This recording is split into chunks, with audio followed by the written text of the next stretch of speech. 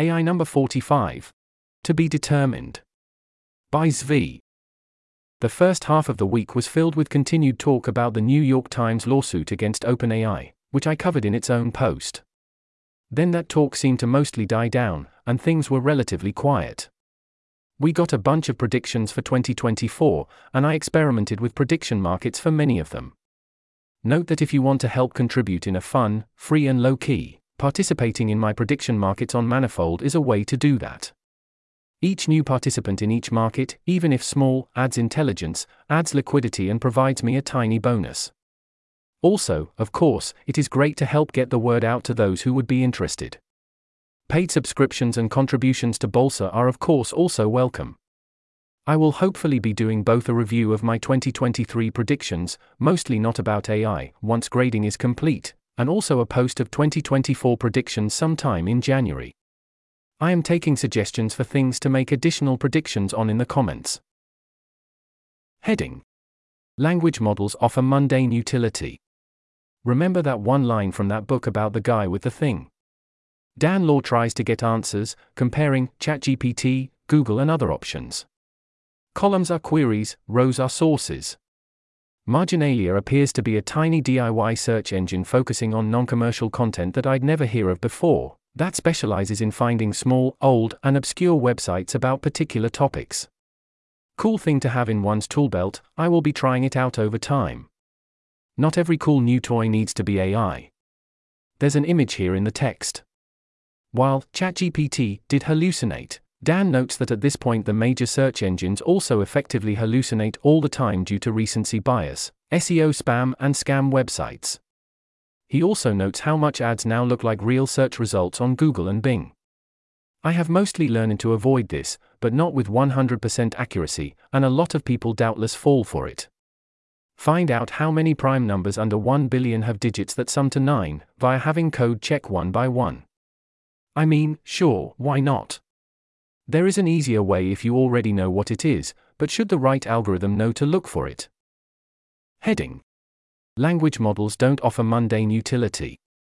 All LLMs tested continue to cluster in the left libertarian quadrant. There's an image here in the text. Quote. Eliezer Yudkowsky. Aligning a pretty weak AI is apparently also difficult. End quote. There is nothing wrong with your AI being in the lower left quadrant, if that is where you want your AI to be. The reason this is bad news is that even when Elon Musk makes Grok explicitly to be less woke, or someone otherwise has different motivations, everyone still ends up lower left and mostly on a single line in a narrow range. Be willing to change their mind. Quote. Alyssa Vance. OpenAI markets long contexts, but it's pretty clear their limiting factor is RLHF that's not designed for long sessions. Have had many chats like this. Me. Is X true? GPT. No me. But isn't Y true? GPT. Yes me. And doesn't Y imply X? GPT. Yes. Me. So is X true or not? GPT. No. End quote. Heading. GPT for real this time. Is GPT-4 degrading over time? Chomba Bupe says it is degrading in a practical sense, paper, because the world and our requests of GPT-4 are diverging over time from the training set, making effective performance worse. This is not a solvable problem, other than by training a new model with a more up-to-date set of data. The paper suggests strong evidence of widespread task contamination. Performance on data sets released after the training data creation date falls off a cliff. There's an image here in the text. Similar practical problems exist as, for example, programming languages and coding libraries change over time. Heading. Fun with image generation. A guide to Midjourney version 6.0 prompting. As per last week, use English and grammar. Set the main scene, describe the details and setting, then choose styles and mediums. A previous of future Midjourney, perhaps? Quote. Nick St. Pierre. Midjourney CEO in office hours just said he thinks they can get to the holodeck by 2024. We're gonna build a lot of stuff this year. I think we'll build more stuff than I've ever built before. By the end of 2024 hopefully we have real-time open worlds. Holy shit. Midjourney quickly becoming a game engine. Midjourney isn't a really fast artist, it's more like a really slow game engine. The future isn't one image a minute but 60 frames per second full volumetric 3D. He mentioned in a past office hours that 3D stuff it will be more like Gaussian splats or nerfs, but it will be their own version of it. End quote. A fun and potentially scary Midjourney prompt. Quote. Minute Choi. This is bonkers. You can't tell if these photos are AI generated. With this one easy trick, Midjourney V6 can take photo realism to the next level. First, this trick was shared by Yu Akudzui on Reddit. You can structure your Midjourney prompt like the following. Prompt. Phone photo of, subject and location, posted to, some social media, in, some time frame, style raw ES0AR, some vertical aspect ratio. End quote. 15 examples are at the link. Most of these very much do not trigger my "this is AI" alarms at first glance. I would be fooled, at least if I did not have reason to suspect. Heading. Deepfake Town and Botpocalypse soon. Christmas book on care for tarantulas found to be terrible and written by AI. Heading. They took our jobs. Will we use the profits from AI to compensate those who lose their jobs and livelihoods? I mean, no, of course not, that is not how any of this works. Quote. Eliezer Yudkowsky. People previously cheering for AI research poo-pooed fears of disemployment by saying a fraction of revenue from AI could compensate job losers. So far that's proven to be utter empty talk. Take that into account when considering any other nice talk about future AI policy. I'd like to say that, if your work gets used to train an AI that puts you out of your current job, a fraction of revenue ought to be used to compensate you, pay for retraining or to tide you over toward a new job. Thing is, I don't think that's a sort of thing that can happen in real life. What's OpenAI going to do? Figure out who actually lost a job and voluntarily send them money? End quote. Thread continues. We almost never properly compensate the losers from technological or other changes, even when it would be highly affordable to do so. Why would we start now? Translators in anime getting replaced by AI so the AI will be objective?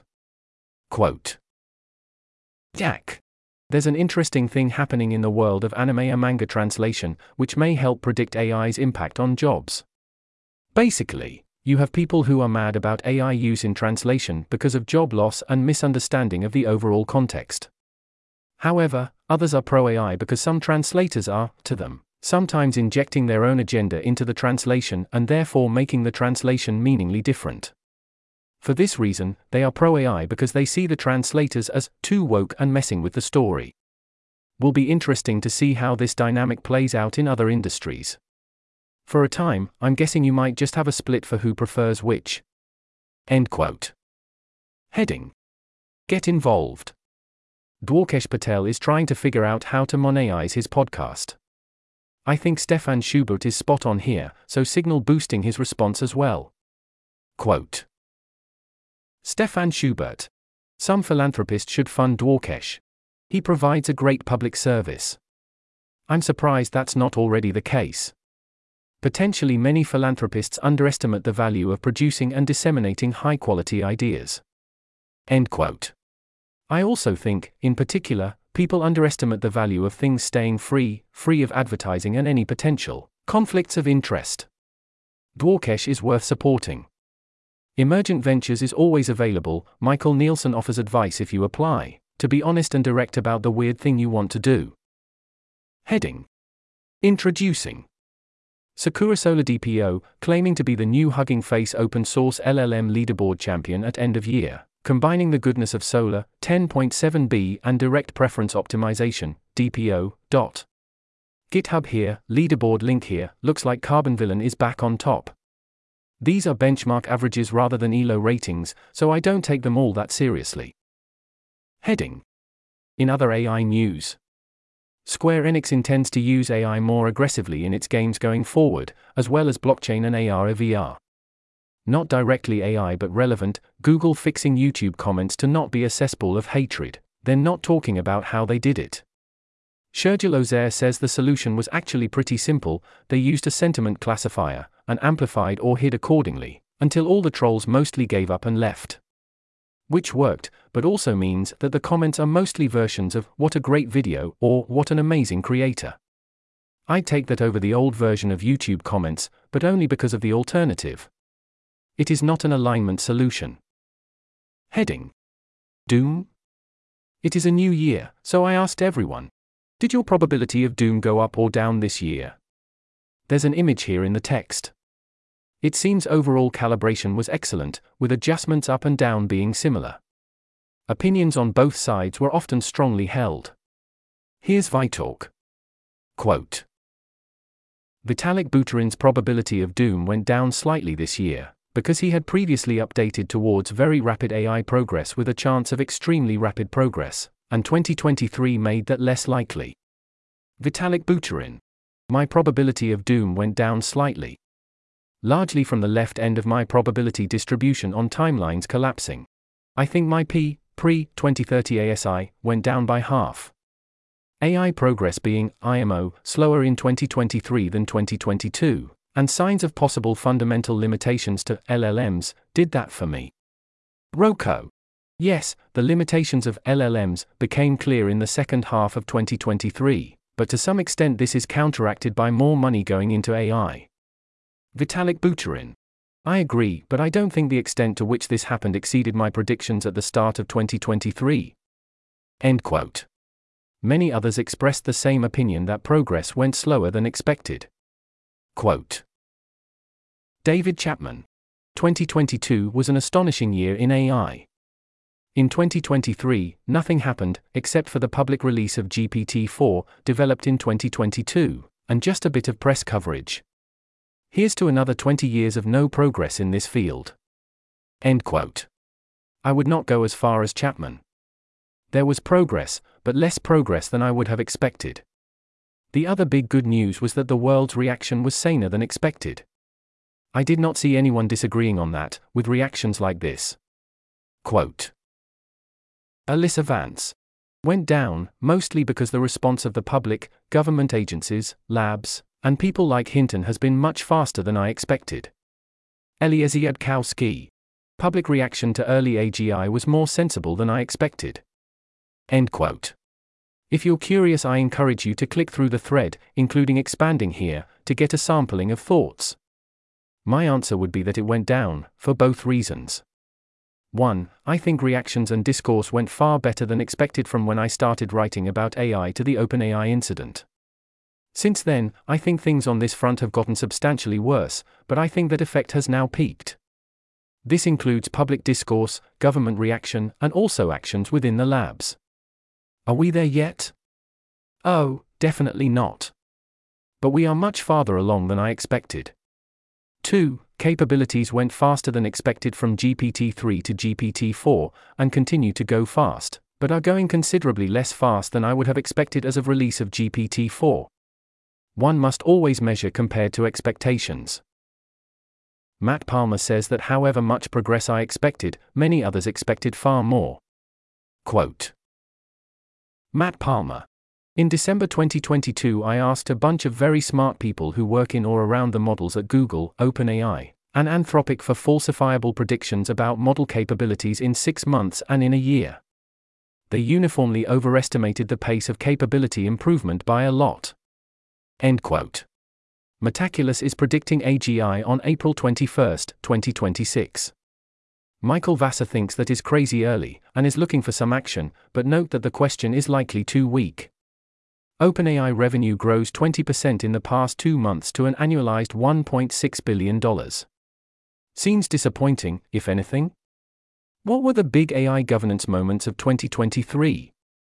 Ahask Wazel nominates the Case AI Risk Statement, UK AI Safety Summit, AI Executive Order, EU AI Act and the Senate hearings plus Insight forums. I'm less certain about the forums, could be anything from vital to not very relevant. Honorable mentions are FLI Pause Letter, Yudkowsky's Time article, OpenAI Board Drama which I'd be inclined to put into the top 5, OpenAI Preparedness Framework, I'd add Anthropic's RSP, and updated export controls. Very good thread from Gavin Leach reviewing technical AI developments in 2023, links to many interesting papers. You already knew, but no, data center water use is not a serious issue. Heading: Quiet speculations. A safe prediction is that he will keep making similar predictions every year. Quote: Greg Brockman, President OpenAI. Prediction: 2024 will feel like a breakthrough year in terms of AI capability, safety, and general positivity about its potential impact. In the longer term, it'll look like just one more year on an exponential that can make everyone's lives better than anyone's today. End quote. Prediction market here. Same thing here. Quote: Robin Hanson. I predict that, like in every prior year, 2024 will not see the sort of AI econ impact, or investment prices that one might expect if it were about to take over most of the economy in a decade or so. In fact, I bet on this at 10-1 odds. End quote. Robin's replies make it clear he will not take "we are on an exponential" or hyper-exponential, and you can extend the trend line as evidence, or allow the idea that most AI investment and the resulting value lie in the future and are growing rapidly. Or the idea that, if AI was going to take over most of the economy, you would actually expect something very close to what we are seeing, and for most people to keep sleeping on this. To him, you need to add up the value of existing AI-related assets only. I asked him for prediction market terms. He suggested combined market cap of AI firms, which I do not know how to measure. If someone is willing to take a shot, that would be great. Quote: Colin Fraser predicts: My prediction for 2024. By 1 year from now, free or cheap access to capable LLM-based chatbots will be mostly a thing of the past.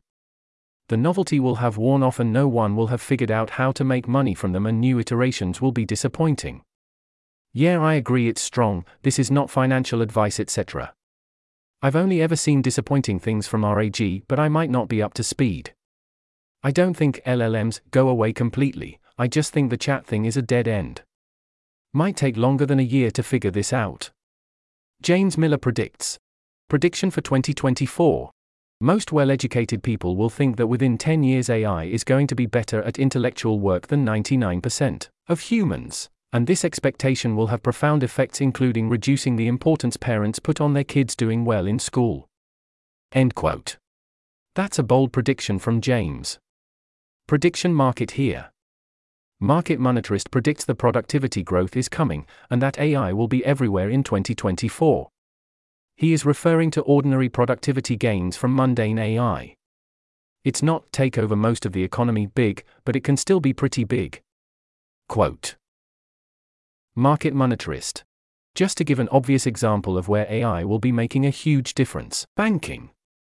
Today, probably 10 to 15% of all those employed in the European banking sector work with compliance, dealing with anti-money laundering and ensuring banks uphold the enormous amount of financial regulation that has been implemented globally since 2008.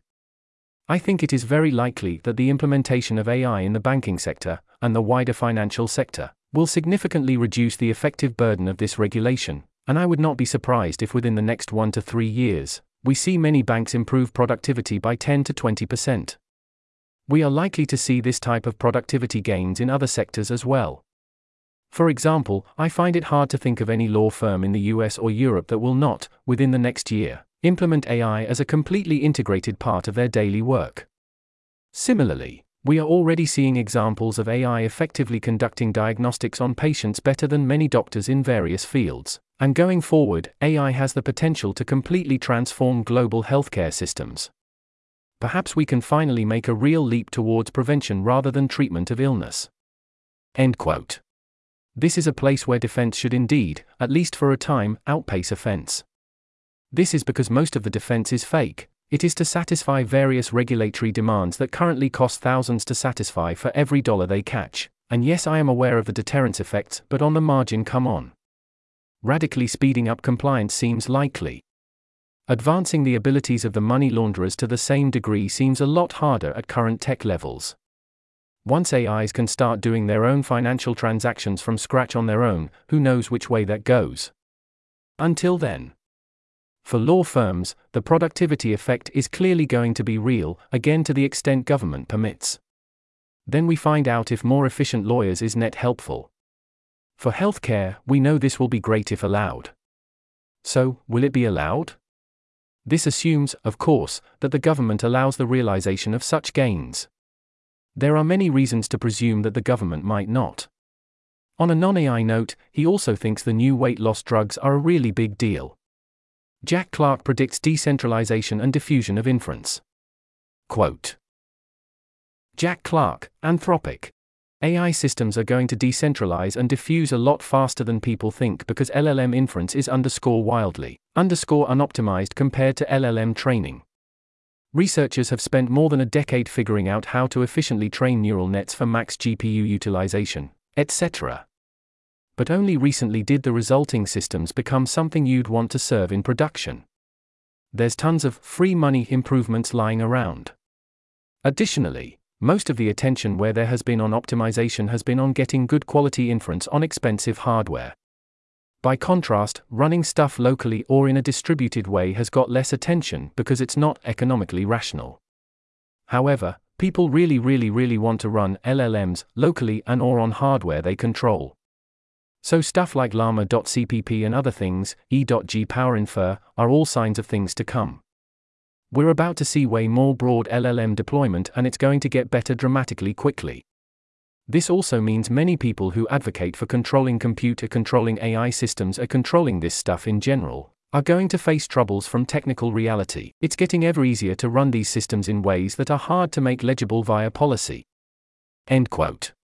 This explains why open source software has made great strides in reducing the cost of inference, and in distillation of 3.5 level model performance into smaller spaces given access to GPT-4, and Llama 2 and Claude 2 and so on, as training tools, while also being complete rubbish in terms of creating full-level models or actually doing good training. These are very different things to attempt to improve upon. Andrew Critch points to collective intelligence's vision for how to use AI to make the world more fair.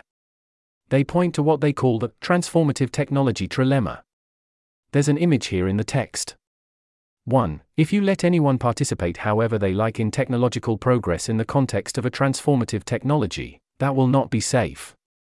2. If you let anyone participate however they like and want it to be safe, you can only do that outside of the context of transformative technology, so no progress. 3. If you want safe and transformative technological progress, there are going to have to be limits on who can create and use such technologies, and requirements placed upon them. As is often the case, this is presented as three extremes: capitalist acceleration, authoritarian technocracy, and shared stagnation. Certainly there are people who advocate for each of these three solutions, in both moderate versions and extreme versions. I think you can strike a balance without going to such extremes. I note the proper use of authoritarian as the failure mode of too much intrusive control, rather than totalitarian, while also not seeing any reason it is incompatible with the essential elements of 2023-style democratic capitalism under a regulatory state a la the EU or USA. You could also otherwise be in the middle of the triangle while leaning in the other directions. The collective intelligence solution is effectively, if I am understanding it correctly, to first solve for solving things, then solve this as a special case of things that need to be solved. There's an image here in the text. It sounds weird put that way, but I see this as a highly reasonable proposal. Sometimes you are not strong enough to solve a problem, so your only solution is to become stronger. Tsuyoku Naratai. More specifically, I see their plan as figuring out how to do something that allows what we will consider acceptable participation in the decision-making and prioritization process, while still allowing collective decision-making that can ensure safety under technological progress, via innovations in how we make decisions into something more systematically sensible. Which raises the question of, even if we figured out how to implement this, how we are going to convince current decision-makers to adapt such a framework in time, given we need to do it without employing the transformative technology in question? Andrew Critch also predicts a 50% chance that if we stay safe while continuing to develop AI, we will hit escape velocity on anti-aging technology, extending lifespans by 10+ years within the next 10 years. A fine parallel to ponder. Quote. Ilan Rosenfeld. Is deep learning hitting a wall? Shows lack of citation growth. Brian Hobart. Reminds me of how the USSR figured out that the US was working on the bomb because the best physicists all stopped publishing. End quote. Everyone finally realizing they need to stop publishing their ML insights, and instead use them to train proprietary models would be pretty awesome. There is at least some dark matter evidence that this is happening. Eliezer Yudkowsky warns in advance that there is the chance that AI hardware scaling will seem to hit a temporary wall in 2024, or it might not, and that whether this happens will not be substantial evidence on ultimate outcomes once we smash through the wall. It would give us more time, which is slightly good news, that is all. I would say this is also evidence about potential future paths and thus at least moderately good news. Jessica Taylor predicts a lack of progress on Zelda games. Quote. Paul Cristiano. Do you have any hard things that you are confident LLMs won't do soon? Short of autonomously carry out R&D. Any tasks you think an LM agent won't be able to achieve? Jessica Taylor. Beat Ocarina of Time with less than 100 hours of playing Zelda games during training or deployment, but perhaps training on other games, no reading guides or walkthroughs or playthroughs, no severe bug exploits, those that would cut down the required time by a lot, no reward shaping, advice specific to this game generated by humans who know non-trivial things about the game, but the agent can shape its own reward. Including LLM coding a program to do it. I'd say probably not by 2033. End quote. No prediction market because, as Paul points out, probably no one is going to try this, so it is not a good benchmark for evaluating Jessica's actual prediction. Are returns to technology positive? Matt Clancy attempts to model this, with gains from technology balanced against extinction risk from engineered pandemics. He gets the obviously correct answer, which is that it depends on your estimate of the level of extinction risk.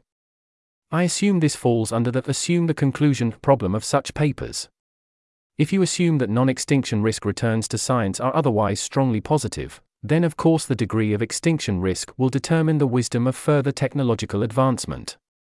Those who oppose further technological advancement mostly challenge the assumption that it makes our lives better in the baseline case, or they consider the extinction risks of further advancement broadly inevitable. Whereas those concerned about engineered pandemic or AI extinction risk, almost entirely want to continue technological advancement except for in the narrow sub-areas of the related fields that impact those two risks. Tyler Cowen sees AI accelerating, notes it is expected to pass us on most intellectual tasks within 5 to 10 years. Quote. Tyler Cowen. Now that view has become conventional wisdom. In fact, expert opinion now expects AI to surpass humans in most fields of intellectual endeavor in less than 10 years. I know many experts in the field who think it will be in less than 5 years. By some metrics, and at great cost, AGI, artificial general intelligence, might even be possible right now. So we have learned that what may prove to be one of the most important advances in human history can sneak up on most people in little more than a year. We thus need to update our thinking about whether major innovations can come seemingly out of nowhere, following periods of relative stagnation. In similar fashion, in early 2020 many experts thought a COVID vaccine would take years to develop, when in fact mRNA vaccines were effective and available in less than a year. Theories of sudden leaps should therefore rise in status. End quote. I would perhaps urge Tyler Cowen to consider raising certain other theories of sudden leaps in status, then, to actually reason out what would be the consequences of such technological advancements, to ask what happens. His reasoning is so good until AGI comes along, he even predicts AGI coming along, then him, and also most other economists, assume everything will essentially remain normal until someone proves otherwise. He then highlights several other big problems, and says outcomes will depend on the quality of our governance. Yet his call on AI continues to be to not engage in any governance whatsoever.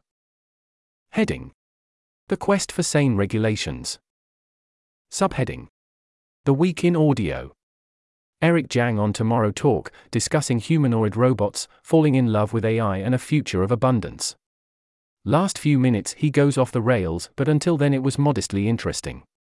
The pull quote worth discussing is in the context where he says the AI companion would have to be your equal to be fulfilling. Quote. Eric Zhang. Eric Zhang says an important feature of AI girlfriends is that they have to be able to reject you. End quote. I think this is a right idea that he takes too far. If the AI is a total pushover, and the AI cannot ever reject you in any way or push back, As is the case with today's companions, at least unless your credit card is declined, then yeah, it's going to get boring. You will want to ramp up the difficulty a bit, you will want to be challenged, you will want surprise and to be pushed to be your best self, and so on. However, no, I do not think that most people will want an equal, not really. At least, not unless the AI really is their equal, and my guess is largely not even then. And there is not going to be that much of a period in which that equality holds even loosely. It will go from inferior to superior quite quickly in any given domain and also overall. There will of course be many who want the AI to be in charge. Humans love to not think and not make decisions. There are far more submissive people than dominants. That would be especially true if you could effectively top from the bottom, designing and altering the AI and overriding key decisions when necessary, or giving it the ability to know what you want and have it ultimately prioritize you getting it. What is certain is that if both us and AI stick around, the future is going to get weird. Heading: Rhetorical Innovation. I endorse this message. Quote: Andrew Critch. Doomsayers, do not accept the doomer label. You believe you are warning of doom, not bringing it. Only your opponents believe you are bringing doom to their hopes. And anyway, it's better to demand your opponent's name and attack your claims and arguments, not your identity. End quote.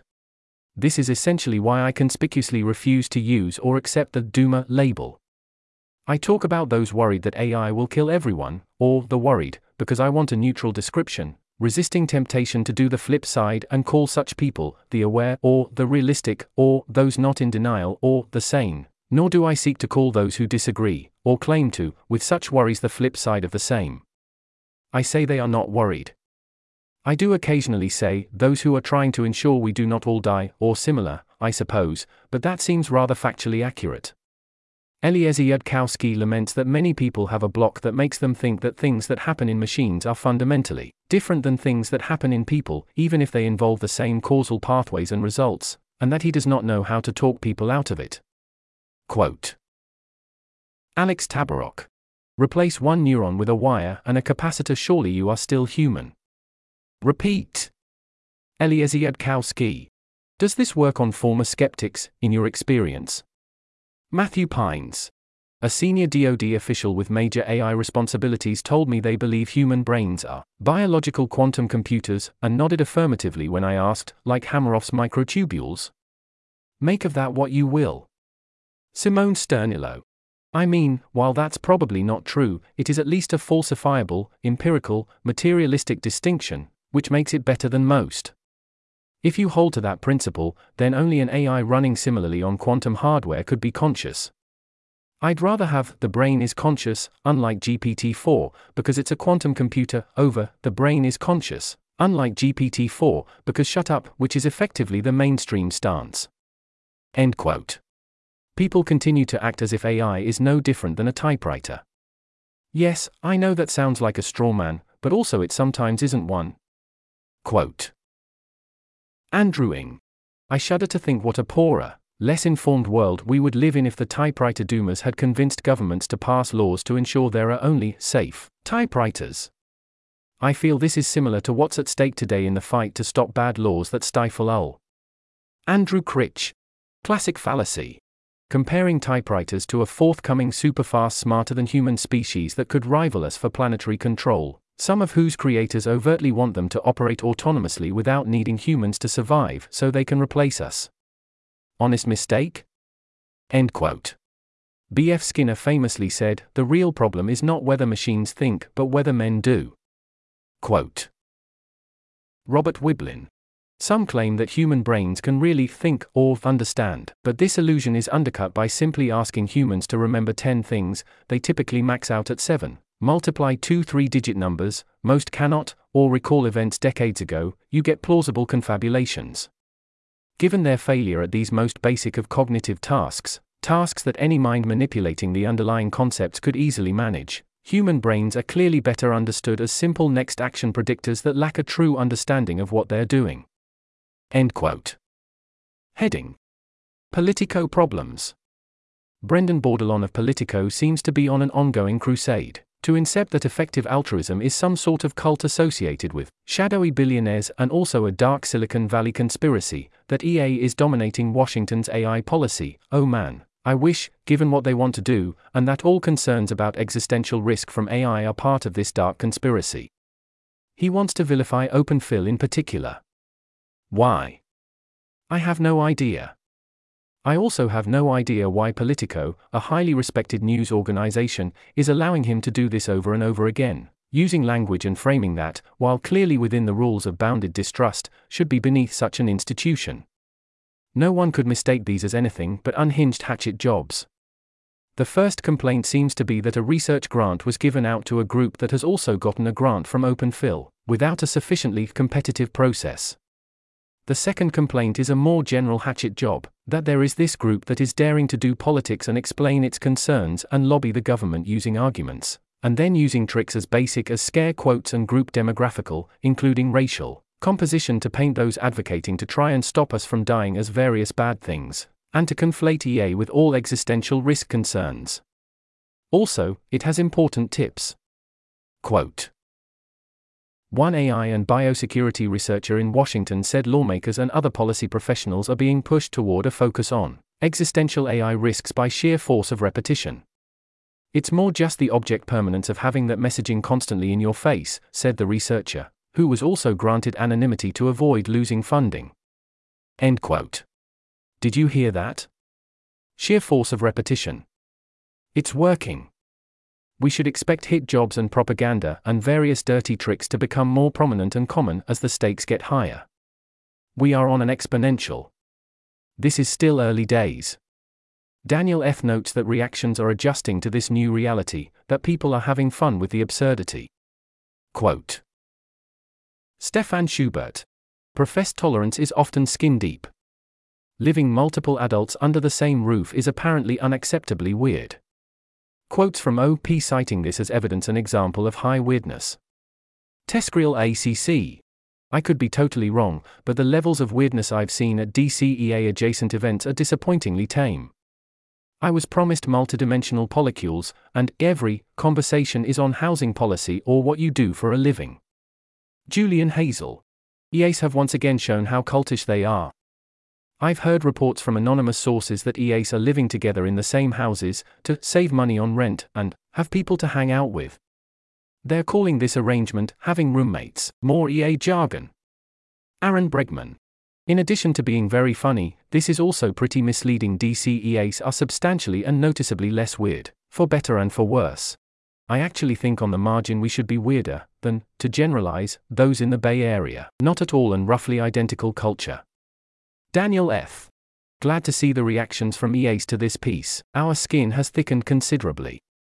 After the first hit piece against us, people were like, oh no, does this mean we're cancelled? And now the reaction is like, LOL that they went there. Not that negative press doesn't matter at all, but the previous response was bordering on hysteria, which just isn't helpful. Anyway, I continue to believe that periodic negative coverage is a price of doing business if you want to affect things on a large scale. Shrug. End quote. Patrick Collison responds to the trend. Quote. Patrick Collison. I'm not an effective altruist, but I find the recent genre of pieces like the below a bit strange. Essentially all of the major AI lab leaders agree that AI potentially poses enormous risks. 1, as does a majority of the US public. 2. It's not a crank view. EA was simply among the very earliest organized groups to perceive and act on this risk. In addition, EA's contrarian concerns have elsewhere been shown to be reasonable. Long before COVID, EA stood out for their worry about major pandemics.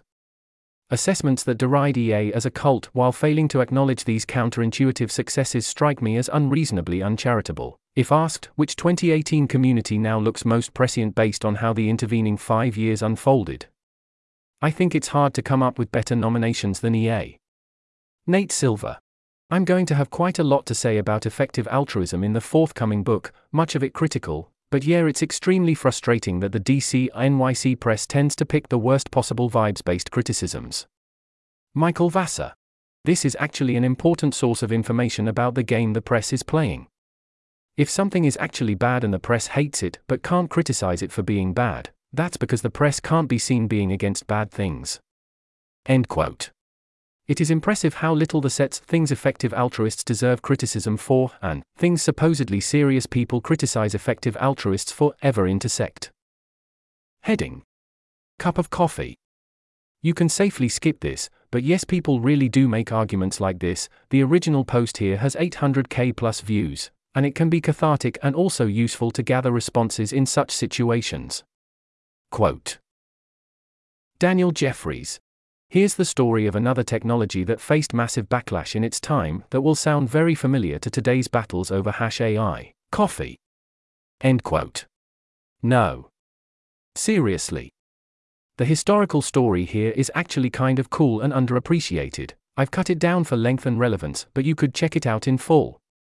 Quote: Today, when you're picking up your coffee from the local hipster barista shop or mega chain, you probably never imagined it was once controversial, but for hundreds of years it faced slander, demonization, legal attacks, and more. Kings and queens saw coffee houses as breeding grounds for revolution and regularly shut them down, harassed owners, taxed and arrested them. In parts of the Islamic world, many powerful leaders saw coffee as an intoxicant no different than alcohol and drugs, and they attacked it on moral grounds. Same story, different day, with fatwas. End quote. Then he says, it is all just like AI. Quote: After a technology triumphs, the people who come later don't even realize the battle happened. To them it's not even technology anymore. It's a part of their life, just another thing. They just use it. To someone born today, a car or refrigerator or a cup of coffee is no different than a tree or a rock. It was always there. The same will happen with AI, one way or another. It's just too important and powerful of a technology for it to not find a way forward. There is simply no industry on Earth that won't benefit from getting more intelligent.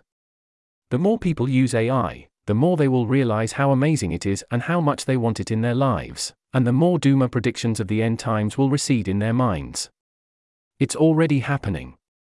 My stepmother was using it to help with her writing and to spit out ideas about ideas for a raffle. My friend's 5-year-old daughter talks to the GPT voice interface in her native language and they create stories together. That child will grow up using AI, and trying to take it from her will be like trying to take away her iPad or her doll. A decade from now, kids will grow up with AI and they'll just use it. They won't even think about it. And if you told them there was once a battle over it, they will look at you like you're crazy and wonder what all the fuss was about. End quote.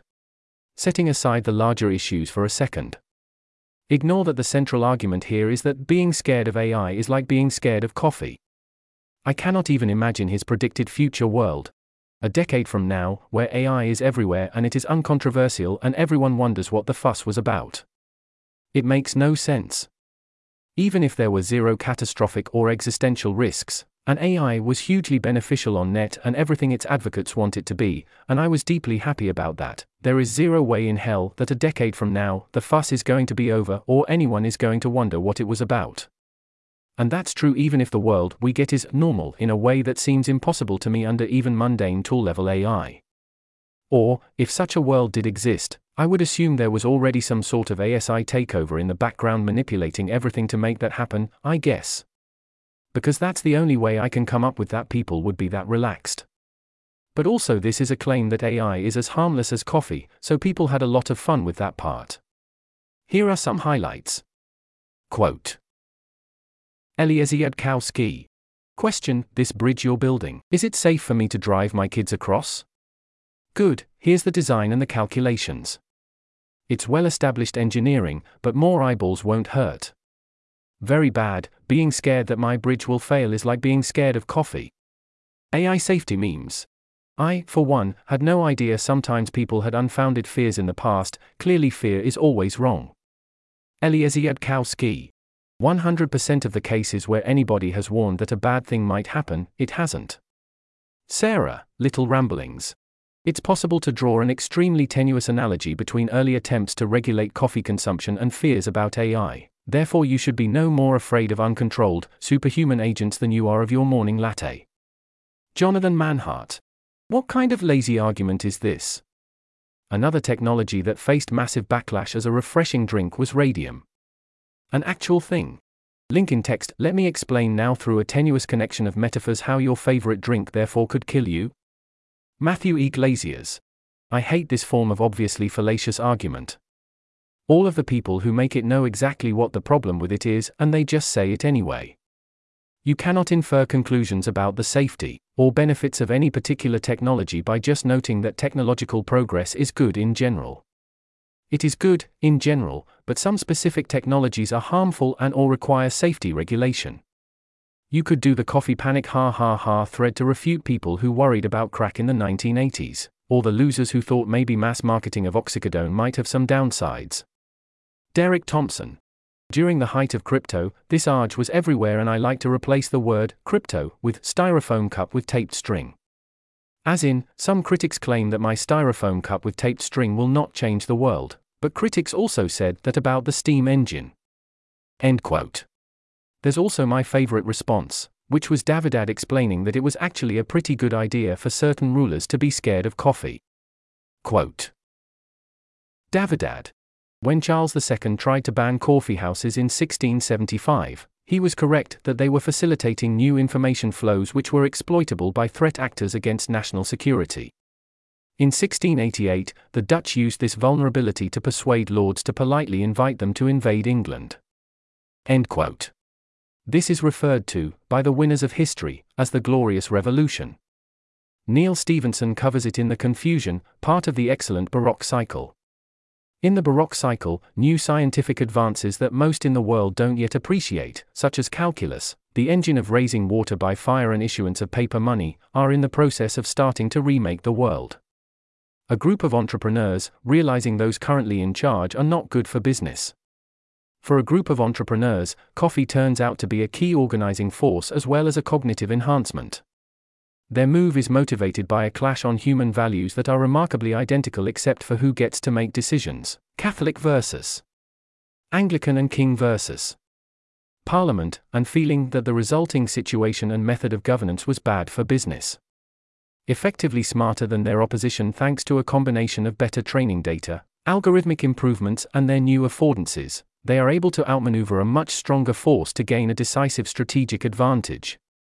They decide to invite William of Orange, an alien agent they feel is better aligned to their interests, also known as the head of what is effectively the merchant kingdom of the Netherlands, to invade and take the throne, ceding a lot of control over the future to economic and alien forces. A world of accelerating transformation and technological change resulted, in ways that were impossible to predict. The British Empire spread around the world, and here we are today. I am not saying that it did not work out. We do call it the Glorious Revolution. I still can't help but notice it is rather a little bit on the nose. Quote. The OP is correct that after 300 years, or probably as few as 15 years, the technology will have diffused one way or another, and people born then will look back and be shocked that there was even a debate about this. The question is more like whether those people will be humans. End quote. Davidad also points out that there was an important debate about whether to impose safety requirements on bridges. Quote. Jason Crawford. This still blows my mind. In the late 1800s, roughly 25% of bridges built just collapsed. Davidad. In the 1850s, there was serious debate about whether there should be mandatory standards for the safety of bridges. Brunel, perhaps the greatest engineer of all time, was vehemently against. Eventually, standards were put in place, and radical innovation in bridge design continues. End quote. All of that does not mean humanity would have been better off without coffee, let alone that we would have been better off with a ban on coffee rather than permitting it, with all the costs of trying to enforce such a ban. However, I'd also point out that coffee is actually net harmful is a highly valid perspective to hold. Indeed, I hold that view. I think that most people who drink coffee are, effectively, continuously borrowing energy and wakefulness from the future to spend in the present. Then in the future, they borrow again to pay back what was already spent. When they are unable to do so, it often does not go well. Meanwhile, you build up tolerance. The whole thing takes up substantial space in our collective brains, takes a bite out of our wallets, and causes more problems than it solves. I do not drink coffee. I believe I am better off because I do not drink coffee, and most of you would be as well. I do eat chocolate, and in a true emergency I can use chocolate as a stimulant because I never built up a tolerance. That is not to say that some people do not benefit. Yes, some people enjoy consuming coffee and do it because it on net brings them joy. Others use it judiciously and strategically, allowing them to borrow from unimportant times for important times, and get benefits that exceed their costs. And of course, given everyone else is drinking coffee, sometimes you pay a social price for not consuming it, although I doubt this is that big a deal. No one ever seems to mind if I drink water or order a hot chocolate or get a pastry and a glass of milk. I certainly would not try to ban coffee. That would not go well. I would not ban it any more than I would try to ban alcohol, which was vital to the formation of civilization and where we know well the results of trying to ban it. But I would emphasize that alcohol, even more than coffee, is not your friend. You would probably be better off if you did not drink, and you would also avoid severe tail risks that drinking could ruin your life as it often does. Heading: Aligning a smarter than human intelligence is difficult. John Wentworth releases his 2024 edition of the plan. The plan centers around understanding natural abstraction, which he sees as a robust bottleneck to making alignment progress. Lot of good stuff in here. This type of post makes me wish I had the time to focus on such matters. Jessica Taylor translates her understanding of the Eliezer Yudkowsky perspective into her own language. I expect it would be highly useful if one was going to discuss these issues with Jessica in particular, and perhaps her framings will resonate better with you. A few of you would benefit from reading it, and you likely suspect who you are. Her presentation has some places I believe she disagrees with Yudkowsky, but the perspective here is, I think, largely compatible. Issues of extremes and going out of one's distribution and other related issues, in a very general sense, seem like they did not get sufficient attention here. Heading: People are worried about AI killing everyone. Philosopher Daniel Dennett is coming around, link to short video, 227. Quote: Daniel Dennett. The people who wave their hands and calmly and optimistically say, we're solving the alignment problem, their very statement of that is a sign they don't have an appreciation of how deep the problem is. End quote. Cory Booker, Democrat, New Jersey, perhaps? The context very much has the eye on the wrong balls and metaphors, but still, worried. Quote: I don't mean to create stereotypes of tech brothers, but we know that this is not an area that often selects for diversity of America, Senator Cory Booker, Democrat, New Jersey, told Politico in September. This idea that we're going to somehow get to a point where we're going to be living in a Terminator nightmare. Yeah, I'm concerned about those existential things, Booker said. But the immediacy of what we've already been using, most Americans don't realize that AI is already out there, from resume selection to what ads I'm seeing on my phone. End quote. The emphasis is not where I would put it, and Terminator is an unfortunate metaphor as always, but he's not exactly wrong. Heading: Other people are not as worried about AI killing everyone. Subheading: The lighter side. This looks awesome, no? Quote: Louis Anslow. Pixar should make a movie about adults, kids, and moral panic. End quote. There's an image here in the text.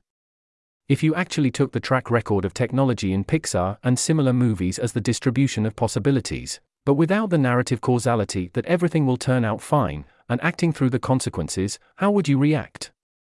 What about Disney overall, or Marvel? That kid is in so much trouble.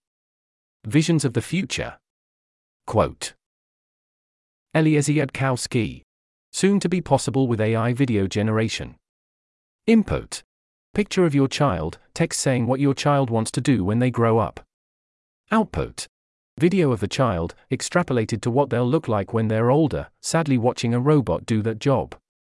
I think people may be misunderstanding. I'm not saying there won't be new jobs, nor am I predicting mass unemployment. I just think this is a cool idea for a generative AI app. You could call it Dreambreaker. Kevin Barr. When I grow up, I want a robot to do my job while I watch. Checkmate. Eliezer. There's an image here in the text. End quote. Alternative app, same thing, except they're happy about it, or to still be alive. Eliezer would doubtless consider your child gets to watch AI do things to be a relatively good outcome. Other visions of the future, alignment with stated values might backfire, you say? Eliezer Yudkowsky. If you're not worried about the utter extinction of humanity, consider this scarier prospect. An AI reads the entire legal code, which no human can know or obey, and threatens to enforce it, via police reports and lawsuits, against anyone who doesn't comply with its orders. I mean, sure, of course, why not? There's an image here in the text. This article was narrated by Type 3 Audio for Less Wrong. It was first published on January 4, 2024. To report an issue or give feedback on this narration, go to t3a.is.